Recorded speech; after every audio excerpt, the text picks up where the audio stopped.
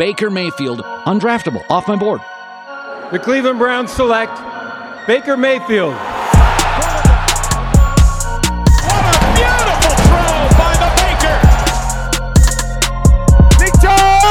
Hasta la vista, baby! Touchdown!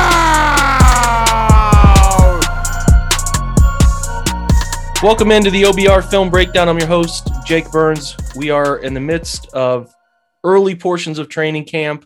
The Browns have trickled in. As you know, these are being pre-recorded. It's Sunday. I'm having a nice conversation with our guest. So if anything crazy happens between now and then with any of these position battles, I'm sorry. We'll update you when we get back. I just want to have some fresh content. So we are going to welcome in Fred Greetham, who is our beat reporter. So make sure you check out Fred's work at the OBR. Make sure you can follow him on Twitter, Fred Greetham on Twitter. And as Fred will be a part of all the things we do as the beat reporter at training camp. He'll be there. He'll be doing everything he can to cover every angle of this team as he always does. He'll be a part of our Twitch episodes, which you have hopefully been watching our Twitch episodes that have been running. We've been doing those live. I will be joining it live Wednesday. Fred, welcome into the show. How are you? I'm doing good. Good, man. You know, good. Just got done first move of camp. JOK comes in with COVID. And so we got some news already out of the gate. Not good news, but yeah, we're ready to go. Hopefully between now and then when this episode airs, there'll be some better news on the horizon. We will, like I said, the Browns will be there. You fans won't be there until maybe the 30th, but the Browns will be going through some things. And we wanted to talk about position battles that are going to be the most interesting to pay attention to. So I told Fred ahead of time to check out 4 at which he was most interested in. So we'll just kind of go one by one, see if we have some similar ones and talk through what we think about those battles and who we think might win them. So Fred, go ahead and give me your first battle that you're paying close attention to. I think more than anything, a lot of the battles this year are going to be under the radar, more for backup positions, bottom of the roster. But as far as the most glamorous or top of the list to me probably would be, is Greedy Williams going to be able to hold off Greg Newsome, as the outside cornerback opposite of Denzel Ward? I mean, you drafted Newsome, obviously, if you just go by pure rankings, all things being equal, the 26th guy on a team's board would probably be favored to win over a guy who was 44th on their board, if that's when they drafted him. But I would say Greedy Williams would be the incumbent, but they drafted Newsome to be either the starter or to play a lot as the third guy. So that to me is probably the number one battle, that I would see heading into camp. Yeah, I think that is spot on, the number one battle to pay attention to. And I would agree that a lot of these are under the radar, the ones that I'm drawn to. That's the first one that I had written down. It's especially a battle that if it goes awry, which means if Greedy's shoulder ends up being worse than what we think it is. I know we saw Brian Poole and Steven Nelson already signed, but they're going to have to start looking at corner depth around the NFL and see if maybe there's a Ronnie Harrison-like trade out there. I don't know. I'm just projecting. I hope Greedy's fine. If he's healthy, those two guys I think are starting quality corners. So that battle at the very beginning, at least, we'll see if maybe they do end up moving Greg Newsome around as they flirted with there in minicamp. I don't know if they'll end up doing that, but they did talk about it. It was an answered question from Joe Wood. So we'll see if that happens. But yeah, that's the number one for me. Go ahead and hit your second one. Well, I would say I don't know if this is really a battle. I mean, Joe Woods wants to play 3 safeties, but usually you list 2 as the starters. And will it be opposite John Johnson? Will it be Ronnie Harrison or Grant Delpit? I think obviously Grant Delpit was drafted with big plans last year, missed the whole year with the Achilles. You don't know how he's going to do coming off that. But I think the silver lining there is that Ronnie Harrison had forced them to go get a guy last year. And Harrison really showed that he could really be a playmaker. He had better stats in half the season than the other guys that were playing, ahead of him. So I think that with a year off season under his belt, I think he really could be a big player. And I think it takes some of the pressure off Grant Delpit having to start right away. But with that being said, we'll see if Delpit, rises and he ends up beating out Harrison and he ends up being the starter. But I think that could be another, intriguing battle to watch.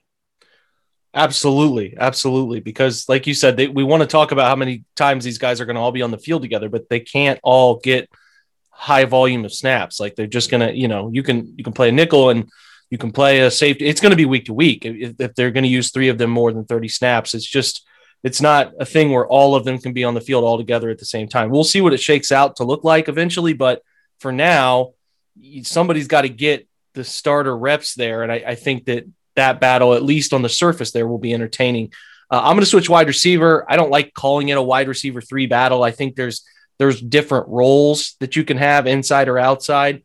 To me, the battle that I'm intrigued with is the one that went to the person nobody talks about last year. I think people forget, Fred, Kadero Hodge won the battle for the first outside wide receiver on the depth chart when camp broke. So if Jarvis couldn't go and whatever 12 personnel, and if they ran 11 and needed an outside receiver, that was Kadero Hodge.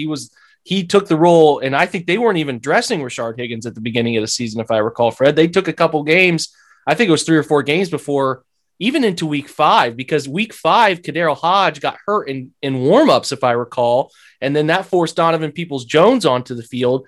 They didn't even dress Higgins. So that's an interesting thing to me is everybody talks about Higgins, and I like Higgins. I like Rashard. He came on obviously nicely, but is he a lock to be the first receiver up in outside wide receiver position scenarios? I don't know. That's what's interesting to me because people just seem to think, well, Rashard will get I don't know. All I'm saying is who emerges out of that the 3 people, between Hodge, Higgins, and Donovan Peoples-Jones, who emerges? I think Anthony Schwartz, they'll keep to a very specific role that he won't really be competing for the bulk of snaps in the scenario where maybe they don't have Odell or they don't have Jarvis for whatever reason. So that battle is one of intrigue to me, because if they end up keeping only 5 receivers, then it becomes an even tighter battle where it feels like one of those 3 wouldn't be on the roster. So I think everybody sleeps on Hodge. I know our guy Cody Sweck made a great point that of his 11 catches, all of them went for first downs, which is the only person in the NFL to do that last year. He had an over 16 yards per catch average. I think he makes big plays. He catches the football well. If he can stay healthy, he's a special teams guy they like a lot. I think he's got a bigger role here than people think. So that's one that's interesting, particularly interesting to me with wide receiver, because it likely won't matter a ton, but it just like last year, it could end up mattering more than you think it does if something happens to somebody. So that's one that catches my eye. That's what I had as my third one. First on the offense was who's going to be number 3. And one thing that I think, I've said that all along, Hodge was overlooked, and he was the 3 receiver because he blocks downfield. Yeah. And that's what, with the tight ends and in this system, they want a blocking wide receiver. And so, I don't think you can sleep on him. I think Donovan Peoples-Jones has a shot to rise and to be the 3 receiver, ultimately, because they got to look for the future and see if he can be that guy. So I think you're absolutely right, is that the different roles there between Peoples-Jones, Hodge, and Higgins are going to be very interesting in camp. And then you got to find a spot for Schwartz, and you re-sign JoJo Natson. So I think you got to keep 6. I don't see them cutting, 2 of those guys, but they could. We're driven by the search for better. But when it comes to hiring, the best way to search for a candidate isn't to search at all. Don't search, match with Indeed. Indeed is your matching and hiring platform with over 350 million global monthly visitors, according to Indeed data, and a matching engine that helps you find quality candidates fast. Ditch the busy work. Use Indeed for scheduling, screening, and messaging so you can connect with candidates faster. Leveraging over 140 million qualifications and preferences every day, Indeed's matching engine is constantly learning from your preferences, so the more you use Indeed, the better it gets. Join more than 3.5 million businesses worldwide that use Indeed to hire great talent fast. And listeners of this show will get a $75 sponsored job credit to get your jobs more visibility at Indeed.com/Blue Wire. Just go to Indeed.com/Blue Wire right now and support our show by saying that you heard about Indeed on this podcast. That's Indeed.com/Blue Wire. Terms and conditions apply. Need to hire? You need Indeed. Yeah, I don't think they will either. I think they can trim some other places, like, if they're not going to use a fullback a ton and they think the third tight end can do the fullback stuff, there's no reason to keep Andy Janovich. There's just not. So that's a place they could create a position too. So the last two for me, Fred, are a little more under the radar. I think the battle between who's going to be the third running back on the roster between Dearness Johnson and Demetric Felton is an interesting one to me, because at the beginning of the year, sort of as the year wore into the middle of the year, I should say, Donovan Peoples-Jones was returning kickoffs, and I just didn't like how he returned kickoffs. Very indecisive. He's a decent enough straight line runner, but really no wiggle, doesn't really make people miss in space. And when Dearness Johnson took over that role, he was very effective. Thought he was a nice kick returner. They got some nice returns out of him. He obviously had the run that closed the game against the Colts, that run up the left sideline. I think it was a 32-yard run on a little outside zone concept from the gun, which I liked. And he's a nice player. He's a nice player. He's a nice third back. Most teams don't have a nice third back. He's fine. But is Demetric Felton, who has experience at wide receiver and running back, nice wiggle, good speed, all of that, is he going to be able to handle kickoffs? Can he do the things Dearness Johnson does, but with more versatility? Because I don't know how they keep Demetric Felton otherwise. They can't keep more than 3 running backs. I mean, I guess they could. I just don't know how they do that, because you have to have a role as the third running back, either special teams, whatever. And, when your first 2 running backs are Nick and Kareem, they're obviously going to get a good bulk share of the carries. Like it's just one that is particularly interesting to me, because it would be really unfortunate if they tried to let him go, because if they ended up having to let Felton go, I don't think he would make it to the practice squad. I just don't see a great avenue for that, and I don't want them to do that. So it's not a battle that's going to swing games, but it is one to see how much they like Felton, or if Dearness can show up and be ready to win that job. What's your last one? I'd say on the defensive line, you don't know how that's going to shake out. The Jordan Elliott versus, Tommy Togiai, Marvin Wilson, Malik McDowell's intriguing. Everybody's concerned, and rightly so, because of letting Sheldon Richardson go. Somebody has to emerge there behind Malik Jackson and Andrew Billings. And so it'll be interesting to see who does and who they stick with, because you can keep 16 on the practice squad. That's nice. But almost anybody that you really want, you can't put them on the practice squad, because you can only keep 4 of them. They found out last year they lost Garrett Gilbert when he was exposed, and they wanted to keep him, so that's what I see, is that interior defensive line battles. It's a great point. I have that as my last one too. I think that's a great one, especially considering how much question there is along the interior of that D line. I will say, to piggyback another direction, to talk defense still, but another one that's maybe under the radar, since you just listed the one I was going to have, would be the 4th safety. We all know the first 3 between Ronnie, Grant, and obviously John Johnson, but who's the 4th guy? Because the 4th guy can become important if there's a COVID issue with anybody at any position. Is Sheldrick Redwine a guy they didn't even trust to get on the field at all last year? He couldn't even beat out Anderson Dejo to find the field, and he was really, really bad when he found the field. One is in the low 40s Pro Football Focus grade, was the reason they busted several coverages. Just they didn't trust him. Is Richie LeCount, the guy they drafted late this past year out of Georgia, who came in with questionable metrics as far as his speed and all of that stuff, but largely because he dealt with a motorcycle accident, I believe, or a car accident. It's one of the two. He was in an accident. They trust the on-field speed data they like about him. I think he was a more effective center fielder at Georgia, playing that free safety role than when it went to split coverage stuff. So is he going to be able to take that 4th safety spot from Sheldrick Redwine? Because Redwine would be cut after only 2 seasons in the NFL. So that would be like a really quick decision to make on Sheldrick Redwine's career. I just don't know how they keep 5 safeties when they have all of these corners that they're trying to fit into different roles too. So I think it gets a little crowded in that respect. They could, but I don't know. That role is like, okay, if you're going to keep LeCount, then it probably means you're sacrificing Redwine. And I don't even know if that they care all too much. They didn't draft him. He couldn't prove anything to them in his first year. So it just seems like he's fighting an uphill battle. Yeah, he isn't the type of player it seems like Joe Woods wants. You mentioned it. I remember last year he had a blitz from the corner. I don't remember the quarterback, but he bounced off him. Like he didn't even get him on the ground, and he was untouched. And you can't have that. You can't have a guy that's so slight that he can't get the guys down, and so I just don't think he's the type of safety they want. No, I don't either. So I guess I would be surprised if Redwine made the roster, but again, you got to see LeCount if he's able to handle the NFL stuff right away, because I think they're going to count on those guys will obviously be big time special teams participants. Can he find a role there? That's what it really boils down to. Any other battles you're paying attention to, Fred, offhand, maybe we didn't talk about? Well, I think on the offensive line, obviously the starting unit's, set, but I think you got Chris Hubbard, who's so valuable, but he's coming off the ACL and he's at just under $5 million. He's still the fourth highest paid guy on the offensive line, and he's not a starter.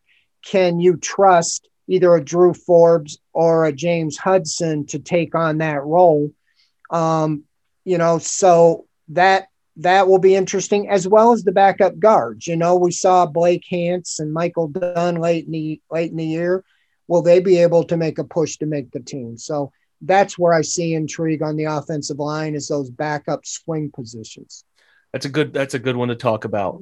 You could talk about tight end, whether maybe David Njoku ends up overtaking Austin Hooper for the role of more snaps at tight end. I think that's one you could have a discussion about, but that's not really a real battle. But there is a battle. They kept 9 linemen last year. If you keep James Hudson, you keep Nick Harris, you keep Drew Forbes, who everybody likes a lot up that way, and then you keep Chris Hubbard. That's 4, and then that leaves like Michael Dunn looking on the outside, looking in. So does Michael Dunn, who I thought, Fred, from watching that wild card game before he got hurt late in the beginning of the fourth quarter, he handled Cam Hayward as well as anybody I've seen handled, and that's Joel Bitonio included. Like, he truly handled him in a fashion that I was like, okay, that guy can play. Like, he can play, and he was a tackle at Maryland and shifted inside the guard, and he was just looking for an opportunity. I don't know, man. I know that Nick Harris, from watching last year's games, when did he come in? He came for the Jets and Giants. I think he was playing both of those games at guard. He's not an NFL guard. He's too small. Can't anchor, can't do it. He could be a center, but is having a backup center more important than having a really good guard who could snap the football in a bind? That Nick Harris, Michael Dunn battle will be one that I'll particularly pay close attention to, because I really like Michael Dunn. So anyway, Fred, this was great, man. We got all the battles talked about. There will be more that come up. We'll see if injuries or craziness happens that will change the outlook of this. But for now, those are the most important battles that we have in front of us heading into camp. We'll pay attention to them as best we can. Fred will keep us informed, and we'll follow along with the Browns live video that they put up from camp and see what we can get. And we actually do get some preseason games to judge stuff this year. So that part of it's really cool too. So Fred, thanks for joining us. Hey, it's great to talk football as it starts here.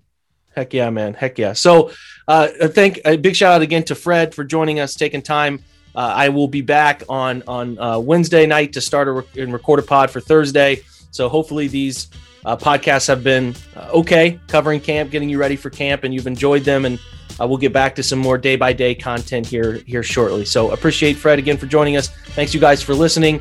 Until we talk next time, I'll catch up on everything I've missed at that point. I appreciate you all, and go Browns.